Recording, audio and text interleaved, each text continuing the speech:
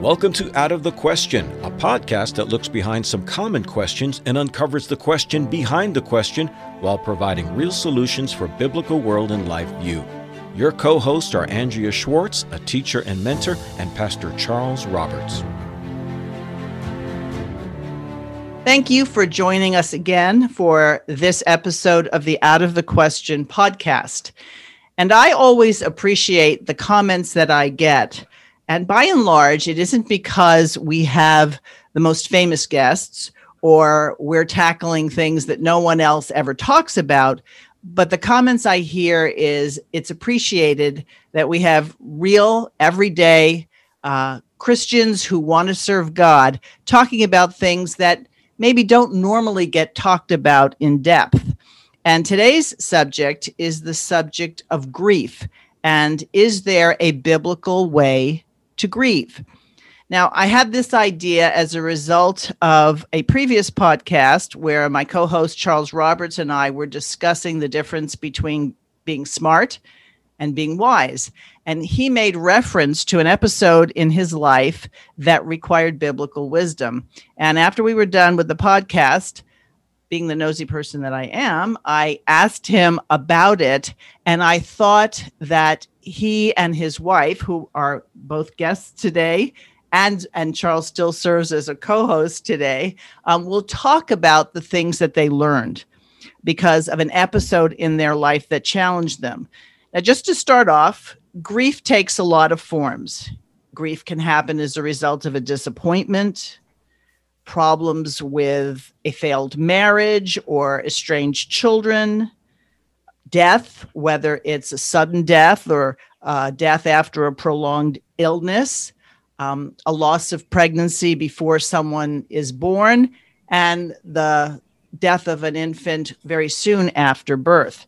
So all of these things embody grief, and most people would understand that these things would produce grief.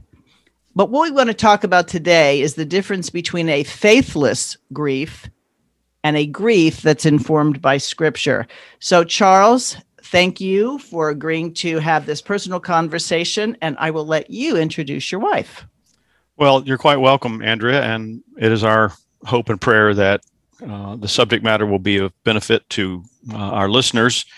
And we are joined by my wife, Michelle, of going on 36 years. And we were married in 1985, and we have been blessed with 2 children.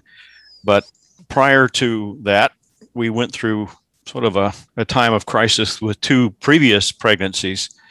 And the details of that is sort of what we would talk about, and that we lost 2 children to premature birth. And, you know, we talk about grief, and I think something that goes along with that is shock. You know, you can be shocked over a lot of different things, but certainly the things that bring up grief also involve the shocking loss of life sometimes in this case. Obviously, if someone is what we would call terminally ill and they pass away, that's not quite the same as someone dying under other types of circumstances. So when you're dealing with this, especially from a Christian standpoint, there are a couple of different things that come into play. And certainly the sorrow of loss in our case is one of the big ones. Okay, so Michelle, welcome to the podcast. Thank you. So I'm going to start with you.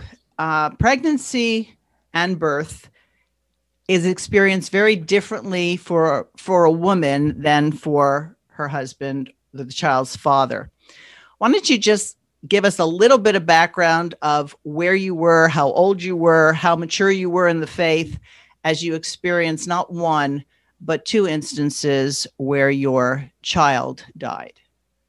Well, we were in seminary. My husband was studying.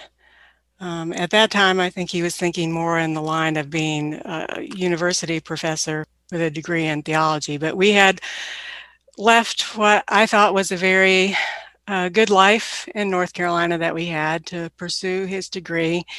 And it was a real challenge. A lot of things didn't go the way we thought. This was the first year of our seminary experience, and it had just been really tough.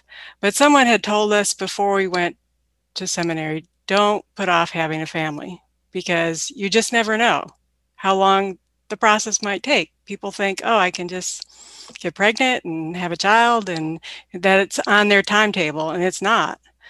So we had been encouraged, if you're going to have a family, don't wait until you're done with school, because you never know how long that's going to be. So we got pregnant.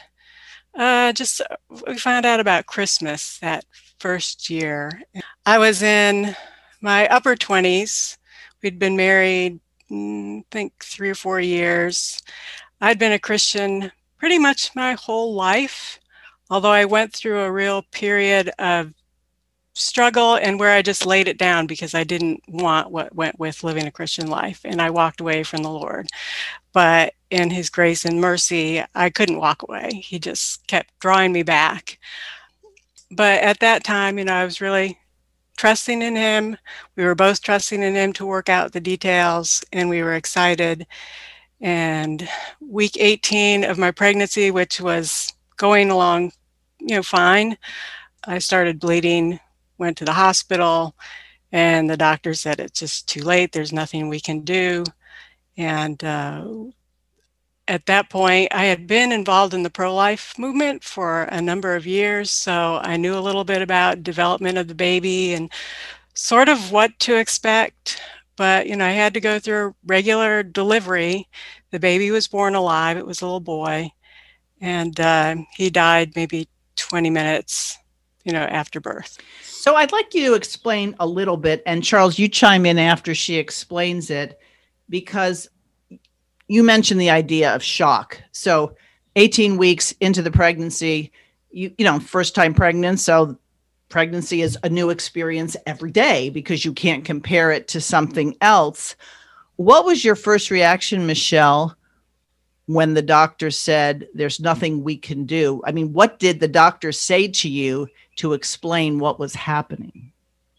Well, it was pretty obvious that it was a serious condition because I was bleeding quite heavily.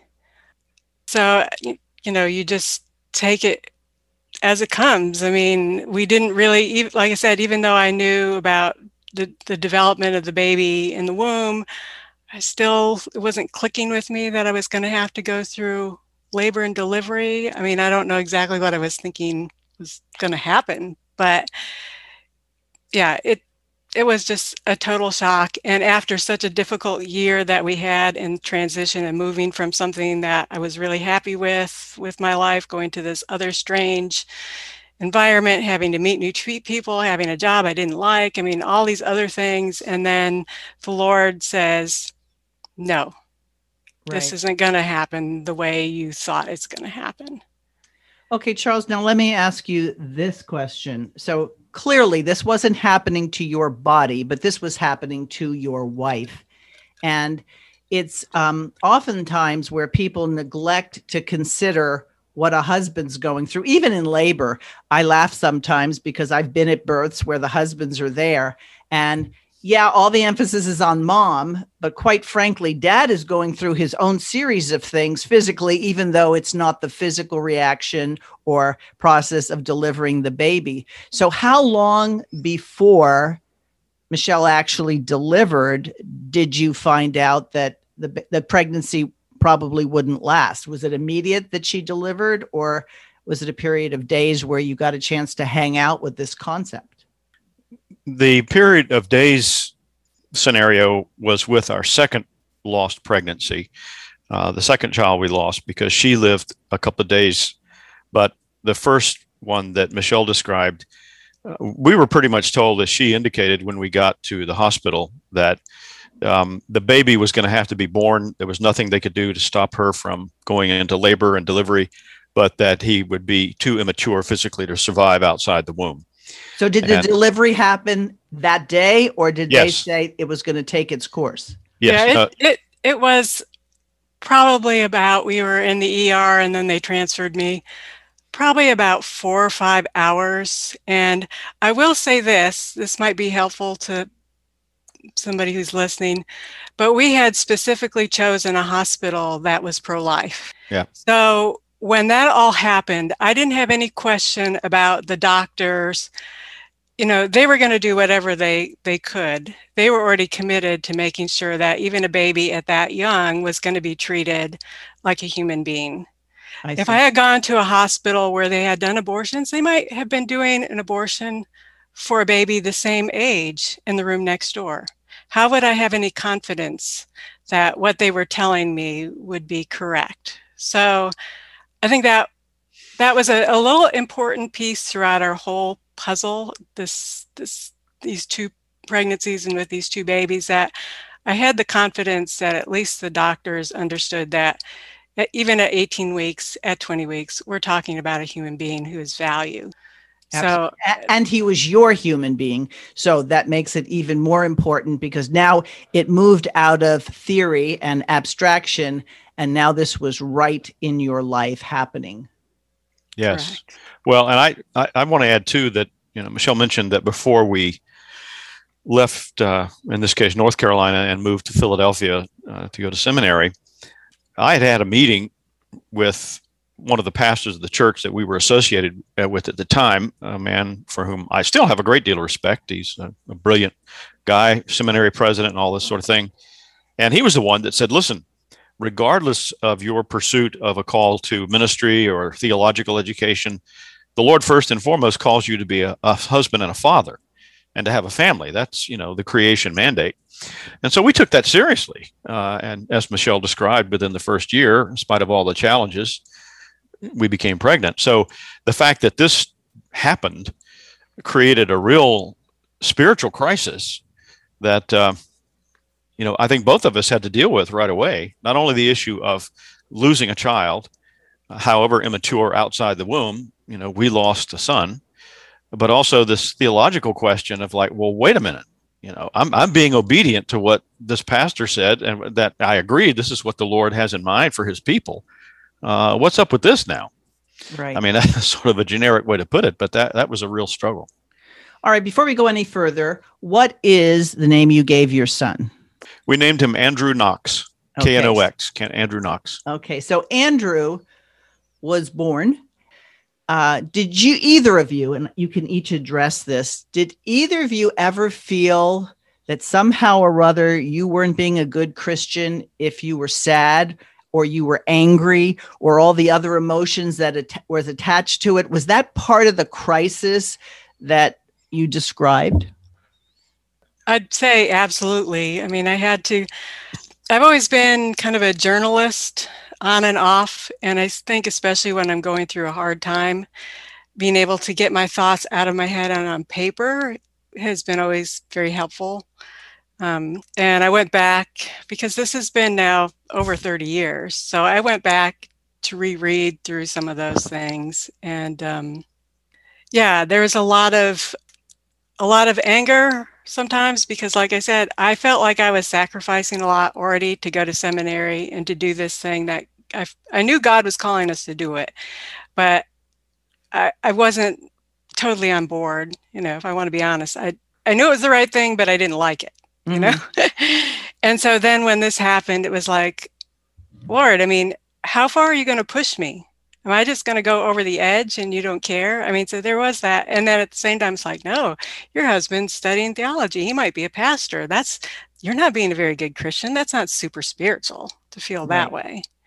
So there's definitely, that being torn between what you think you should feel and think, and knowing what you really should believe because you know God's word and you've been taught properly, but just struggling with that. And for me, through both of those losses, I think reading the Psalms was such an important thing, because the Psalms give us God's words to talk back to him.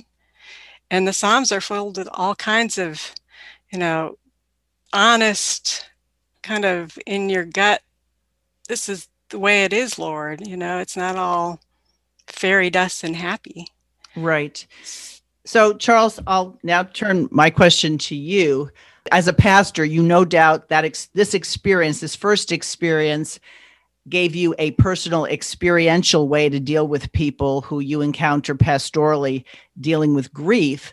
But we never can forget that death is an enemy. The Bible talks about death as an enemy. So theologically speaking, it's not like death happens and we should have a smile on our face and say, hallelujah, isn't this great? We might say, hallelujah, praise the Lord, but we still view death as an enemy. Yes, and it really brings into sharp focus, I think, how we understand the idea that God is sovereign. And in the Reformed faith in particular, we use that phrase often, but I'm afraid that on the one hand, it becomes just an academic statement that we pride ourselves that we believe this doctrine, just like we believe 2 + 2 = 4. But on the other hand, it also brings out the problem that Dr. Rushdoony often referred to as the sentimentality, the pietistic way that faith is often handled. And in this particular case, for myself, both as a husband, a father, a seminary student, I had to answer this question. Well, are you really okay with God being sovereign? I mean, because let's face it, yes, death is a reality and death is an enemy, but there wouldn't be any death if it was not part of God's sovereign plan and the overall picture. So the question then became for me, are you willing to get the answer to that question that God gives, which is, why did this happen? Because in the larger picture of God's overall plan for me, my family, my wife, in the world in general, this is what he decreed to happen. And that should be enough for you. That's not to say you shouldn't struggle. That's not to say that it's not painful and difficult, but it's like the answer that Job received. I mean, as I understand it, that was Job's answer. This has happened because God is God. It's not that you did anything wrong. I mean, that's another thing that you can ask yourself a lot when you go through something like this. Is that, what did I do to deserve this, and all these sort of questions. And ultimately, we don't know. You know, I could be completely mistaken about my take on it, but as I understood what was happening and how I came to deal with it, is the fact that in his divine providence and sovereign will, God had decreed this for my wife and I, and maybe in some broad sense as a test. If you really say you believe in me and that I'm sovereign, here's an opportunity for you to walk that path. It may not be the one you would have chosen, right? But yeah. So. Yeah, it comes down to walking by faith, not by sight, because it would be very easy to decide this book is a betrayal. It's not true. Look what happened to me. But I think that's probably what the scripture talks about joy as opposed to happiness. If you both, after the period of shock, grief, or in the midst of it, recognize the sovereignty of God, then you knew you weren't the one making these plans, these decisions of how it's going to turn out. God was. Right. Yes. So, Michelle, let me ask you this. Did you get a chance to hold Andrew? Yes. What was that like? It was hard because at 18 weeks, a baby doesn't look like, a baby that you're used to seeing. It was quiet. I'm glad that happened, because I think that's an important part of the grieving process. And especially now, there is a correction. He was only alive about 20 minutes after birth. And I think for me, I just couldn't see. I mean, they said, do you want to hold him? Because after giving birth, they took him away, probably cleaned him up, and then said, okay, do you want to see him? Do you want to hold him? And I did hesitate because I wasn't sure what I was going to see. It was kind of scary, Yeah. But I'm glad they offered, and I'm glad we did, because I couldn't think, I don't want my son to die in the arms of a stranger or in some back room. That's just awful. God's giving us this little opportunity to have just a few minutes with this baby that I, otherwise will not be able to parent. Right. So we did. So Charles, let me ask you this. If you're anything like my husband, sometimes my husband wants to suppress what he needs because the role of protector and I'm going to take care of my wife comes to the forefront. Did you feel as though you had to hold off your own feelings because not only were you dealing with a child that was going to obviously die, but deal with your wife? What was that like for you as the dad? There was no guidebook for this. There was no instruction manual about, okay, under this circumstance, this is what you deal with. That's sort of what brought this up in our previous discussion on the last podcast, is the fact that sometimes God smacks you in the face with realistic situations where you don't have time to turn to Berkhof's systematic theology and look that up. And it's the same with this. I mean, this happened so unexpectedly and so rather quickly that we both were there in the room when they brought him in. And I have a very clear memory of him sort of gasping or giving like his last breath, and how devastating that was for both of us. And I think it brought us closer together. And separately, but also together, we had to deal with this as a husband and wife in the rather challenging circumstances in which we were in. But no, I can't say that, okay, I've got to hold off on my own feelings because I've got to care for my wife. I mean, I obviously was concerned for Michelle. But like I said, we were both just sort of knocking around in the dark in some way and trying to realize what has just happened to us.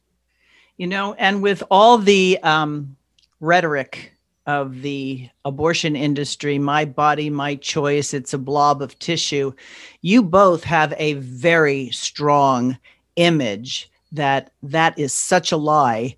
And I don't imagine anything would ever be able to alter what you know to be true, not only because God said what God says, but you experienced it firsthand. Well, and I want to add too, one thing all of that wasn't expected, but we had a death certificate. We were asked if we were going to claim him on our tax exemption. We had to provide, we went through the funeral home for a grave site. So this is at 18 weeks. And, we have his footprints with us. So how they can even imagine that they can do abortions at that stage and later is just beyond me. Yeah. How can the government say, well, we'll issue a death certificate and you can take him off for your taxes at the same time, but it's okay if someone else, because of how they feel about it, they can go ahead and take his life. Right. I have a personal story. I believe I was pregnant twice before I actually gave birth, but it was early on in the pregnancy. I hadn't done a test, but I knew something was different. And for the second occurrence, I remember being at a friend's house that I went to after I had seen the doctor, and another friend came. And she came and she comforted me and she said, I just came back from having an abortion. Boy, I know how you feel. And I remember being so angry. And this was even before I was a Christian, going, you have no idea how I feel right now. You just got rid of someone and I lost someone. And it made it very clear for me, long before I professed Christ, that the same thing hadn't happened to each of us. We had experienced different things. So let me ask you this. So Andrew is born, he dies, you bury him, but it's not like, okay, so now life stops. Charles is still in seminary. You still have a job you don't like very much. You're still married. Were you hesitant about getting pregnant again? Well, the doctors had thought maybe this was just a random thing. They didn't necessarily think it was going to happen again. We had a pretty large medical bill we had to pay off. We didn't have insurance. So, our goals were to get healthy, to kind of let grief take its time, to pay off the hospital bill, and then we would think about, getting pregnant again. I did get pregnant about a year later. Well, actually it was less than that, with Mary Grace. And I was about 12 weeks in and the doctor said, you know what, I think you need to quit work and be on bed rest, which we weren't expecting at all because we were kind of, my income was kind of important during that time. So he said, okay. So I was on bed rest successfully till about week 20. The doctors were even coming to our house because they didn't want me moved. I started going into labor. By the time I got to the hospital, it looked like they might be able to stop labor and do some things. I had emergency surgery, which didn't go well for a variety of reasons. But at the end of that traumatic day, the pregnancy was intact. I was kind of holding together. It looked like maybe the Lord was going to perform some kind of miracle. Mm-hmm. But then less than 24 hours, I came down with what we found out later was pneumonia and was in intensive care for about a week. But still, the pregnancy was hanging on. They eventually sent me home, but I did go back into labor once I got home. And so at 24 weeks, I went back to the emergency room. And at that point, they said, there's nothing more we can do. We've done everything we possibly can. We see the baby's head. She's coming, and you have to let us know, do you want us to put her on life support because she'll need a ventilator? Or, they ran through the scenarios given her time frame and how long she'd been in the womb and everything that I'd been going through and all the medications to get out of the pneumonia and everything else. They said, what do you want to do? And we said, well, we want to do everything we can to give her a fighting chance, which we did. But she struggled. She did not do well. There are a lot of interventions. Her kidneys started to fail, her heart, all kinds of things, where after a couple of days in the NICU, they came to us and said, we're having to bag her. The ventilator's not working. Her organs are failing. We think you need to take her off the ventilator and let her go. I see. Charles, what was that like for you? Yeah, that was a real, the first episode was a challenging thing enough, but it's like, are you kidding me? We're going through this again. I can't imagine. In this case, because the pregnancy was much further along, the baby was much more developed. It had an even greater impact, I think, in terms of the emotional side of it. And it was a real struggle. I mean, we had, in this case, I can't remember about Andrew Knox, Michelle, you'll have to help me, but I know with Mary Grace, we were members of an Orthodox Presbyterian church at the time, and the pastor there was very, very gracious and helpful, as were the whole congregation. We had a graveside service. And let me just insert something here before I forget, because in some ways, this is a part of God's overall blessing in this whole thing. As Michelle mentioned earlier, we intentionally wanted to go to a hospital that did not provide abortion. So listeners can infer that was a Roman Catholic hospital. I'm not going to mention names in terms of the doctors and the practices and all that, but it was just amazing how the Lord used that decision in particular, because both of our babies were buried in a Catholic cemetery, I'll just say in the greater Philadelphia area. And the second case with Mary Grace, because she was at least 2 days in the neonatal intensive care unit, that's expensive medical treatment. And, we barely had enough money to, pay for seminary. I was working a security guard job. Michelle was working at a place. So money was extremely tight, and we didn't know what we were going to do. And by God's grace, that hospital forgave our medical debt. We were encouraged to ask for some sort of reduction by the deacons at the church we were members of at the time. And the hospital came back after a week or so and said, you don't know anything. Please don't worry about it. Wow. Yeah. So that was, but yeah, in the case of the second pregnancy and birth, it was a lot more hard hitting. And at this point, you're just sort of numb. It's like, well, I don't know what else to do. I don't know quite how to handle all this other than just to keep moving and thinking somehow this makes sense on some level with the Lord. Now, we hear the word dominion thrown around a lot.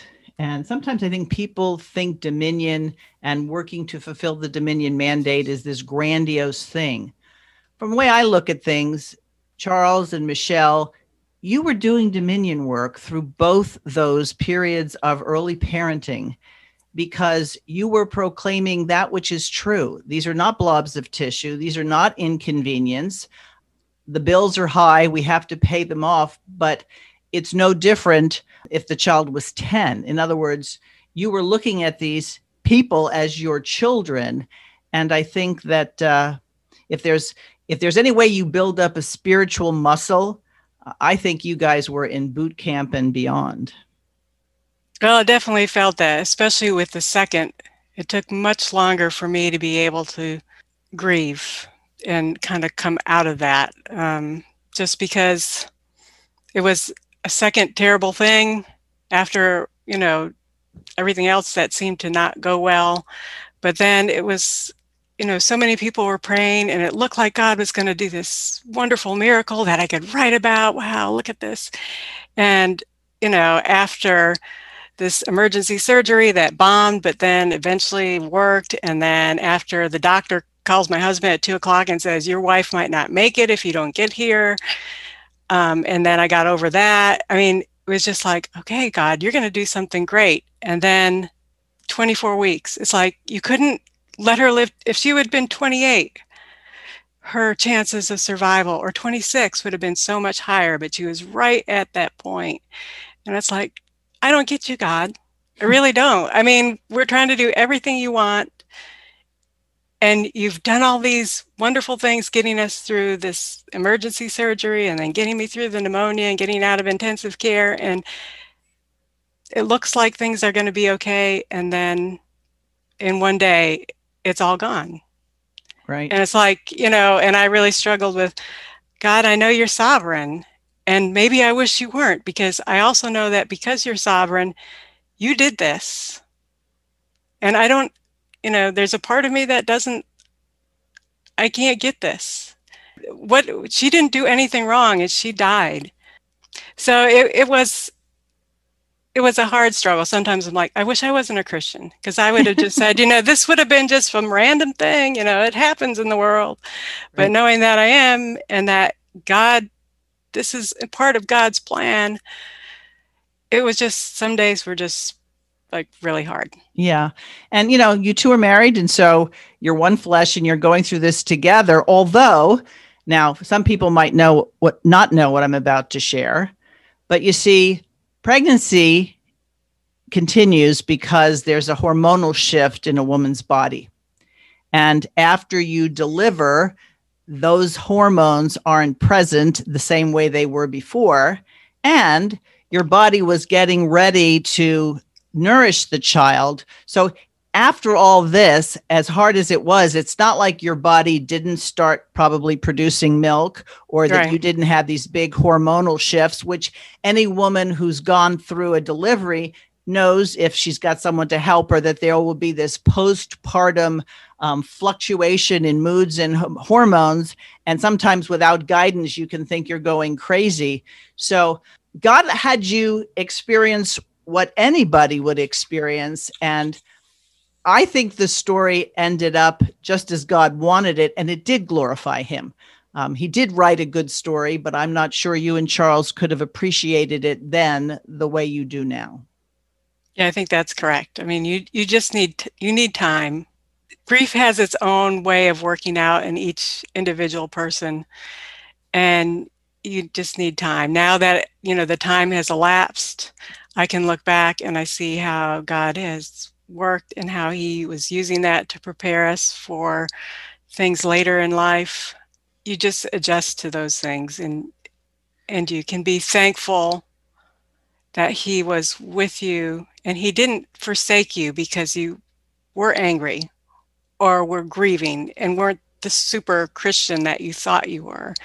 That God still held you by your hand and he brought you through times that you just didn't think you could get through. So I'm glad you mentioned that super Christian idea, because I'm not even sure what that is and whether it's a good thing to even consider such a thing. I know that by and large, people do not know how to deal with grieving people. I knew a woman who carried her pregnancy to term and the baby died. And there were people who I think probably meant well, who told her, don't worry, God will give you another one. And her response was, this isn't like a faucet that broke that I can go to the hardware store and just get another one. I was emotionally, physically, spiritually attached to this child. But I think sometimes people don't know how to relate to a grieving person. So Charles, I'll start with you. How did you not like it as people, how they would approach you afterwards? And who were the people who actually gave you comfort? What were the different approaches, and which ones now do you say, no, we really appreciated that, and the other one, not so much? I'm glad you asked that question, not just for the reasons that you stated, but it's several things are coming back to my memory from those many years ago. And one of them in particular is this.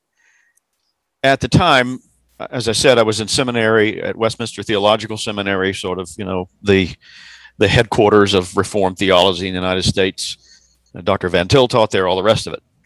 And so there were a number of people and churches in the area that really majored in the glories of the Reformed faith. And there were one or two guys in particular who were pastors that I knew fairly well, and they were generally aware of what we were going through, especially with the second pregnancy.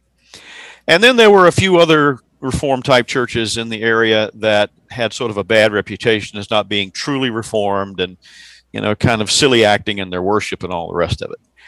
But I will never forget that I'm pretty sure it was the second pregnancy, but the pastor of one of those less than truly Reformed churches that we had visited just a few times, he came up to the hospital and prayed with Michelle.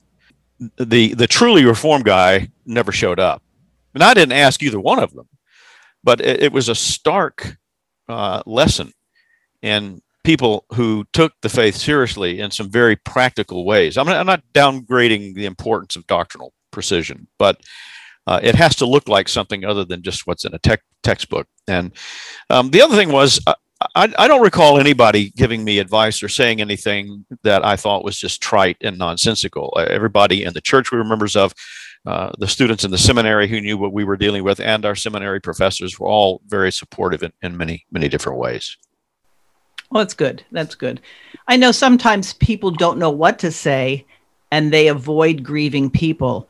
And from my own experience, my mom passed away when I was in high school, and I could see that my classmates didn't know what to say. So they solved the problem by not coming and talking to me. And I remember one time being in the girls' lavatory, and they couldn't see that I was behind a stall. And I heard two people talking about me, about how sad it is, and they didn't know what to say. And I remember hiding in there until they left, because I didn't really feel up to telling them how they were going to deal with me.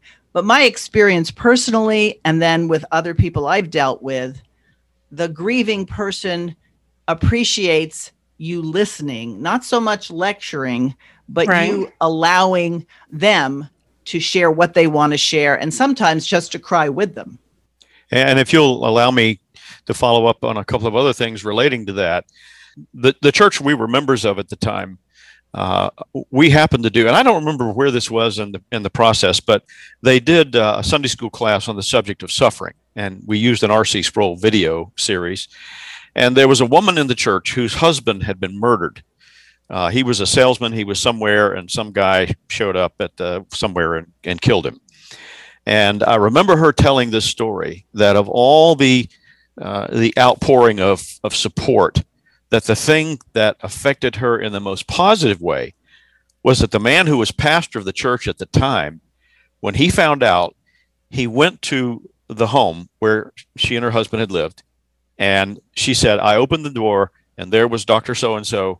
And he walked in, he didn't say a word. He gave me a big hug. He turned and he left. And she said, that meant more to me than anything else anybody tried to say or tried to do.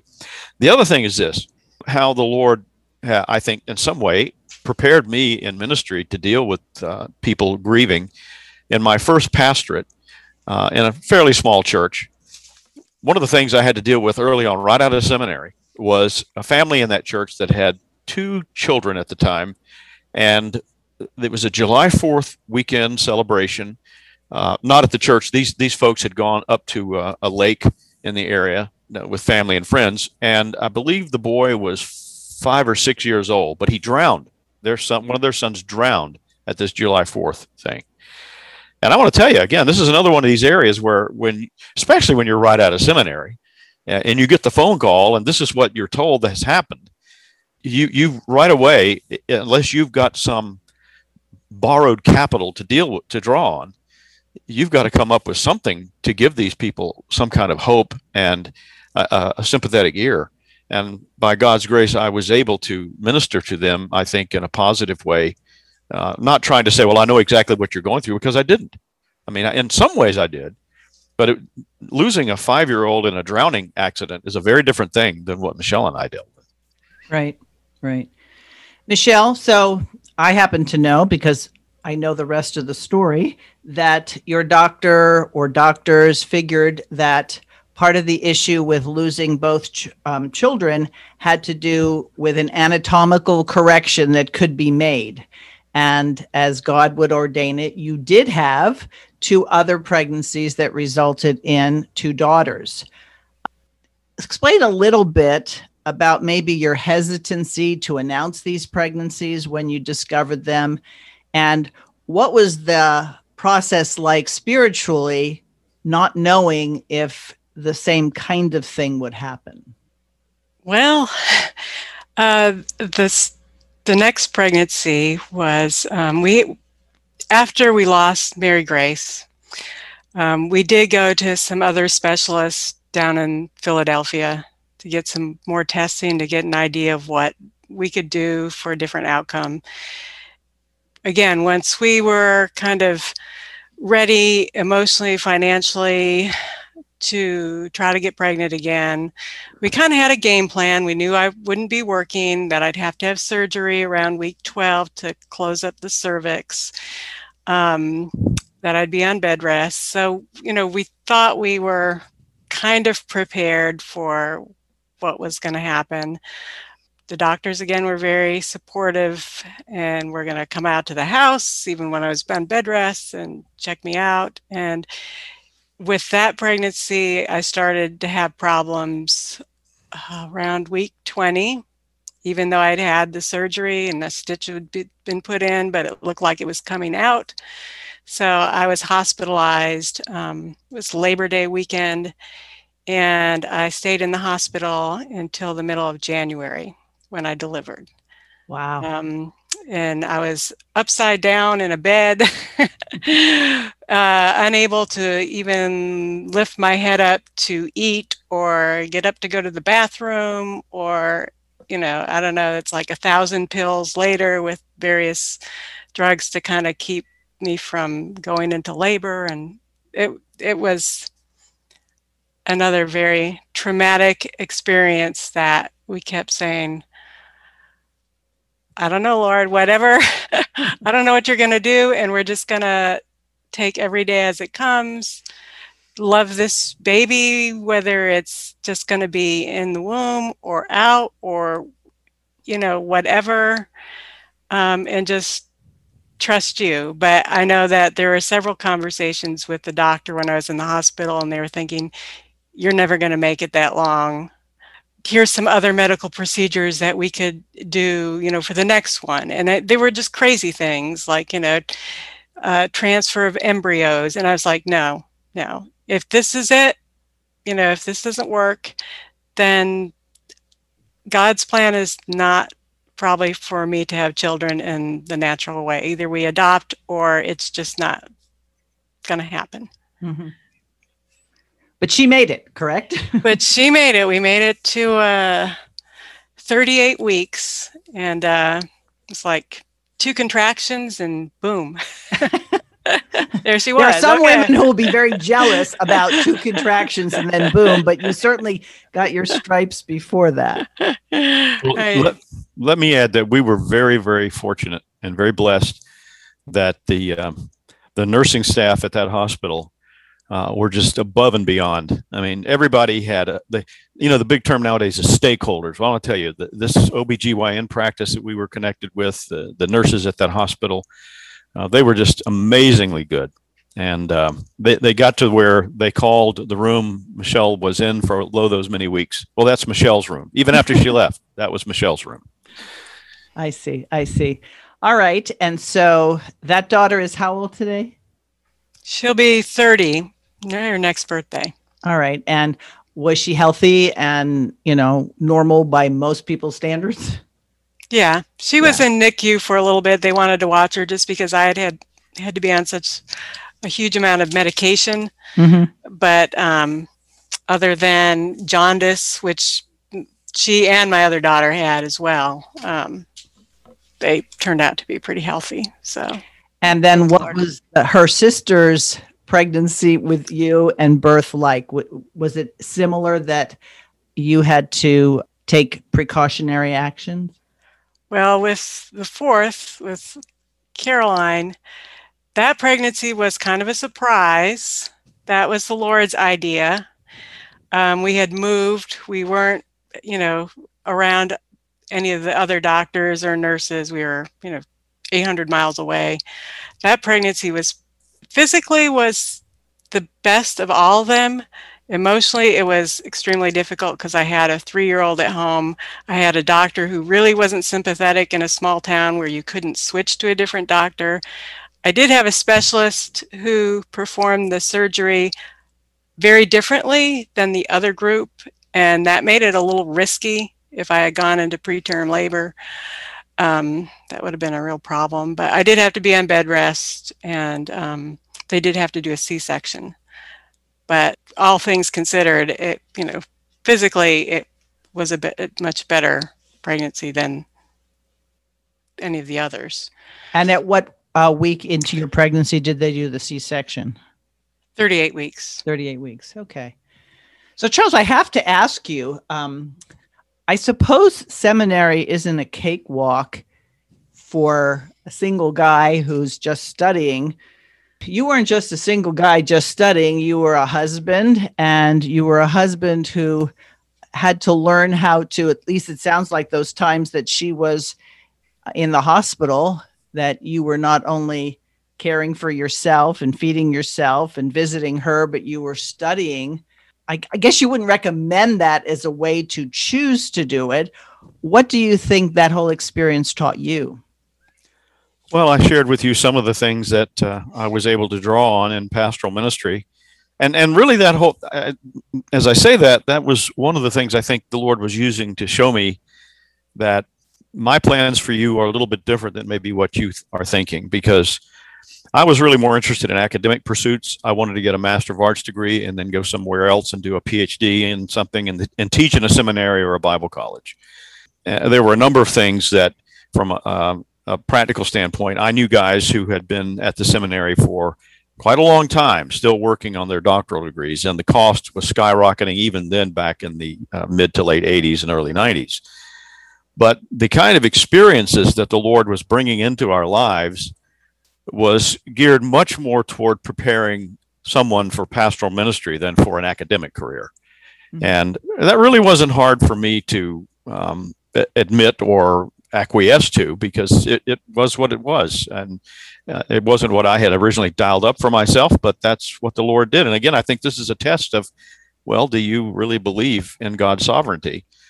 Yeah, seminary is, for most people, not a cakewalk. I mean, I knew guys in seminary who pretty much, it appeared anyway, that their lives consisted of going to class and studying theology and then throwing frisbees in the afternoon.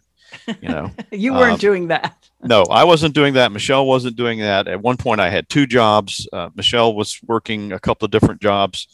It was a challenging time, but I think that, and everybody else, everyone has their challenges of one sort or another if they answer the call to pastoral ministry. I mean, just the New Testament witness of someone like Paul is that this is not an easy path. And the Lord doesn't call us to a bed of roses all the time by any means.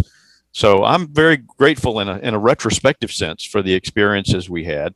That certainly prepared both of us in that sense for the kind of work that the Lord has called me to do now, going on 30 plus years. So there's this misconception that when people marry, what keeps them together is, that initial spark, that romance. And regardless of whether or not that was present with you guys before these experiences, it's very hard to look at what you went through with all your children during the pregnancy and right immediately afterwards as being romantic. It's not the Hallmark movie. I think the script would be refused, going, no, we need a Hallmark movie. We need something fun and happy. But I'd like, Michelle, you to talk first in terms of how these experiences and others since then solidified your marriage, and how marriage, the institution of marriage, kept you guys together when there could have been times where he doesn't understand what I'm going through, or she doesn't understand what I'm going through. Talk about that a little bit. Well, I think when you lose a child, you're just going to grieve differently. And I think there's a lot of marriages, I think statistics bear that out, that don't survive some of these times when there's a real tragedy and a loss of a child in a marriage. And I think both of us going into the marriage had this pretty firm idea that marriage is instituted by God, and that he brought us together for a purpose, that we were better together than we were apart. And so, just having that as something that's rock solid, that no matter what, we're going to make this work. And recognizing that, there's going to be days where I'm still feeling such an amount of grief, and yet he's watching a movie and enjoying himself. I mean, you're just going to grieve differently and at different times, but just having that foundation that it's not about butterflies and happy thoughts all the time, but about that God's bringing two people together for a purpose, and that everything that happens to us is to further that purpose, and that better days are ahead, and you just kind of work through it, trusting that God's going to use those differences in a positive way. I mean, it's even now, we've been married almost 36 years, and there are days that you're like, why in the world did I do this? Was I crazy? That's only, you're two sinners. There's going to be days where it's not fun, and you're getting on each other's nerves, and you're talking at cross purposes. But at the end of the day, God's brought you together for a reason, and trusting in him, you'll work it through, work things out. Well, Charles, I'm really surprised you're just not a perfect guy. Do you want to add anything to what Michelle just said? Yeah, I think that, yes, I will be the first to admit I'm not a perfect guy. And I'm not a perfect wife. No, that's not true. She is. But see, I don't know you as well as I know Charles. And so, of course, I had to give him a jab in the side there. I remember many years ago hearing a Russian Orthodox priest make a comment. An old Russian proverb or saying was that you don't really know anyone until you've eaten a pound of salt together. I'm not exactly sure what that means, but what I took for it to mean is that, you've struggled together. There's a bond there. And I don't know, it's been about a year or so ago, Michelle and I were talking, and she made this comment. I keep reminding her of it because I thought it was so amusing. Is that, I knew it was coming. We have a history together. What she meant is that we've built a life together. And I think these kind of experiences are the cement that in God's providence, if this is what he has ordained, it does make you stronger. I think it's part of the for me anyway, the rather surprising overall experience of a marriage where you are with the same person by covenant bond for the rest of your life. And I think that one of the surprising things about that, and that this is built and fed by these kind of experiences or something, whatever the Lord ordains for somebody else, is that you really lose yourself. In other words, the person you were before you were married, that person gradually just sort of disappears. And just in the same way, it's sort of like when you become a Christian, the old self dies and falls away. It takes a sanctification process for that to work. But after you've been married for a number of years, it doesn't matter the ups or the downs or whatever, you realize, wait a minute, we have something together that is unique, and it's a singular thing, that we are one person, so to speak, that is different and bigger than just each of us separately. So I think that's really true. And couples could never imagine, when they stand with the guests there and the minister, whoever's performing the ceremony, better or worse, richer or poorer, sickness and in health. I don't think most have any concept how sick can be, how worse can be. It's just one of those things that if you're grounded in a marriage with Christ as the third string in that strand, that it's a covenant of three, then you have the thing that will sustain you. I remember when my husband and I were married 7 years, and we were at a frozen yogurt shop, and we were sort of, having this big smile on our face. And when we ordered our frozen yogurt, it was like we're celebrating. And there was this old couple that asked us, "What are you celebrating?" And very proudly we said, "Oh, we're celebrating 7 years." And I can't remember if it was 50 or 60 years. I seem to think it was 60 years. And they said, "Well, we've been married 60 years. And we were like very impressed. And he looked at my husband and said, "And you won't even know her till 25 years into the marriage." Well, how long have you and Ford been married?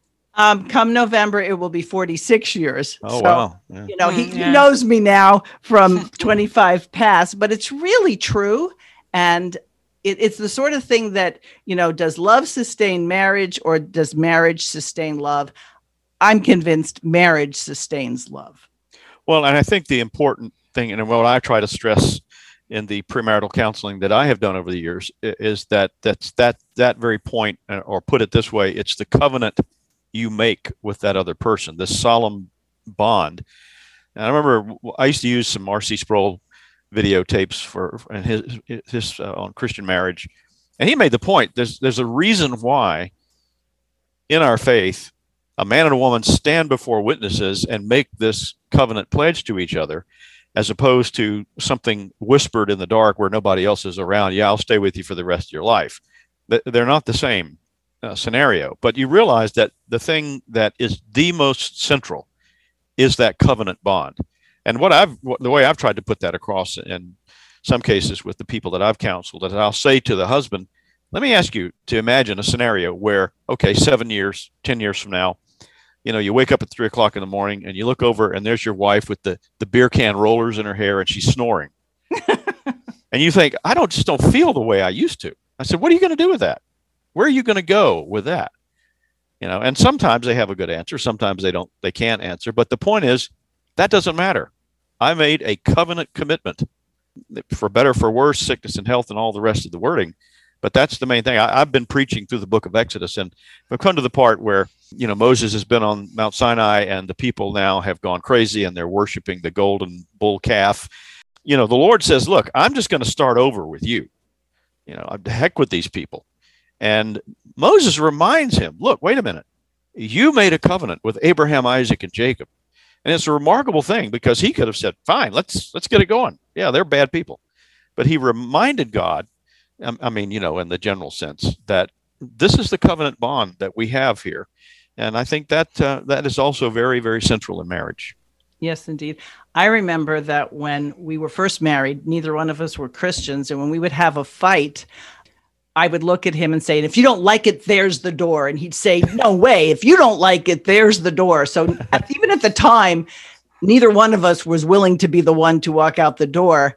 And when we came to faith and renewed our marriage in a Christian ceremony with witnesses, that expression never surfaced again. There was never that there's the door, because we recognized that something was much more important than how we felt at that given time.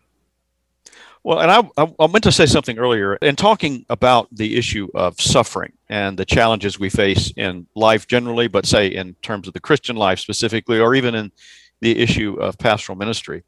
I would like to commend to our listeners the 7-part series that Mark Rushdoony wrote about his father's life. And it was serialized in Faith for All of Life magazine, because if all anyone knows about R.J. Rushdoony is from the Institutes of Biblical Law or some of his other great works, you don't know half the story of the struggles and the things that man endured as a father, as a husband, and as a pastor. And I think it's a remarkable story of how God worked in his life in bringing him through various challenges that must have been unimaginably difficult. So, and I would add to that, and I'll put links to that. But long after Dr. Rushdoony passed away, which is now 20 years, his son Mark found a collection of poems that Rush had written, and they were never, I don't think, intended for public consumption, because they were sometimes written on a napkin or a utility bill on the back of a utility bill. But when you read through the poems, and it's the book that they were compiled in is called The Luxury of Words. And so it's according to decade. And even though the poems stand on their own, once you understand what was happening in Rush's life, and then you see some of those poems, you get a sense of just how deep his reliance was on God to see him through in his calling, that his calling was what was paramount. It wasn't how he felt or whether or not this was convenient.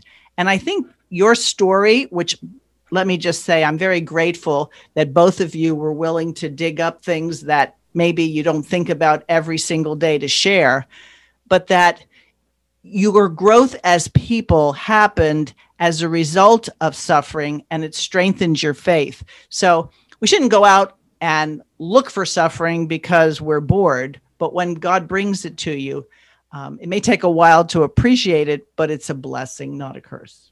Absolutely. I totally agree. Well, Michelle, thank you again. Charles, thank you again. And listeners, we'd love to hear your reaction to our conversation. And if there are other things that you would like us to discuss in the future, we are reachable at outofthequestionpodcast@gmail.com. And we'll talk to you next time. Thanks for listening to Out of the Question. For more information on this and other topics, please visit chalcedon.edu.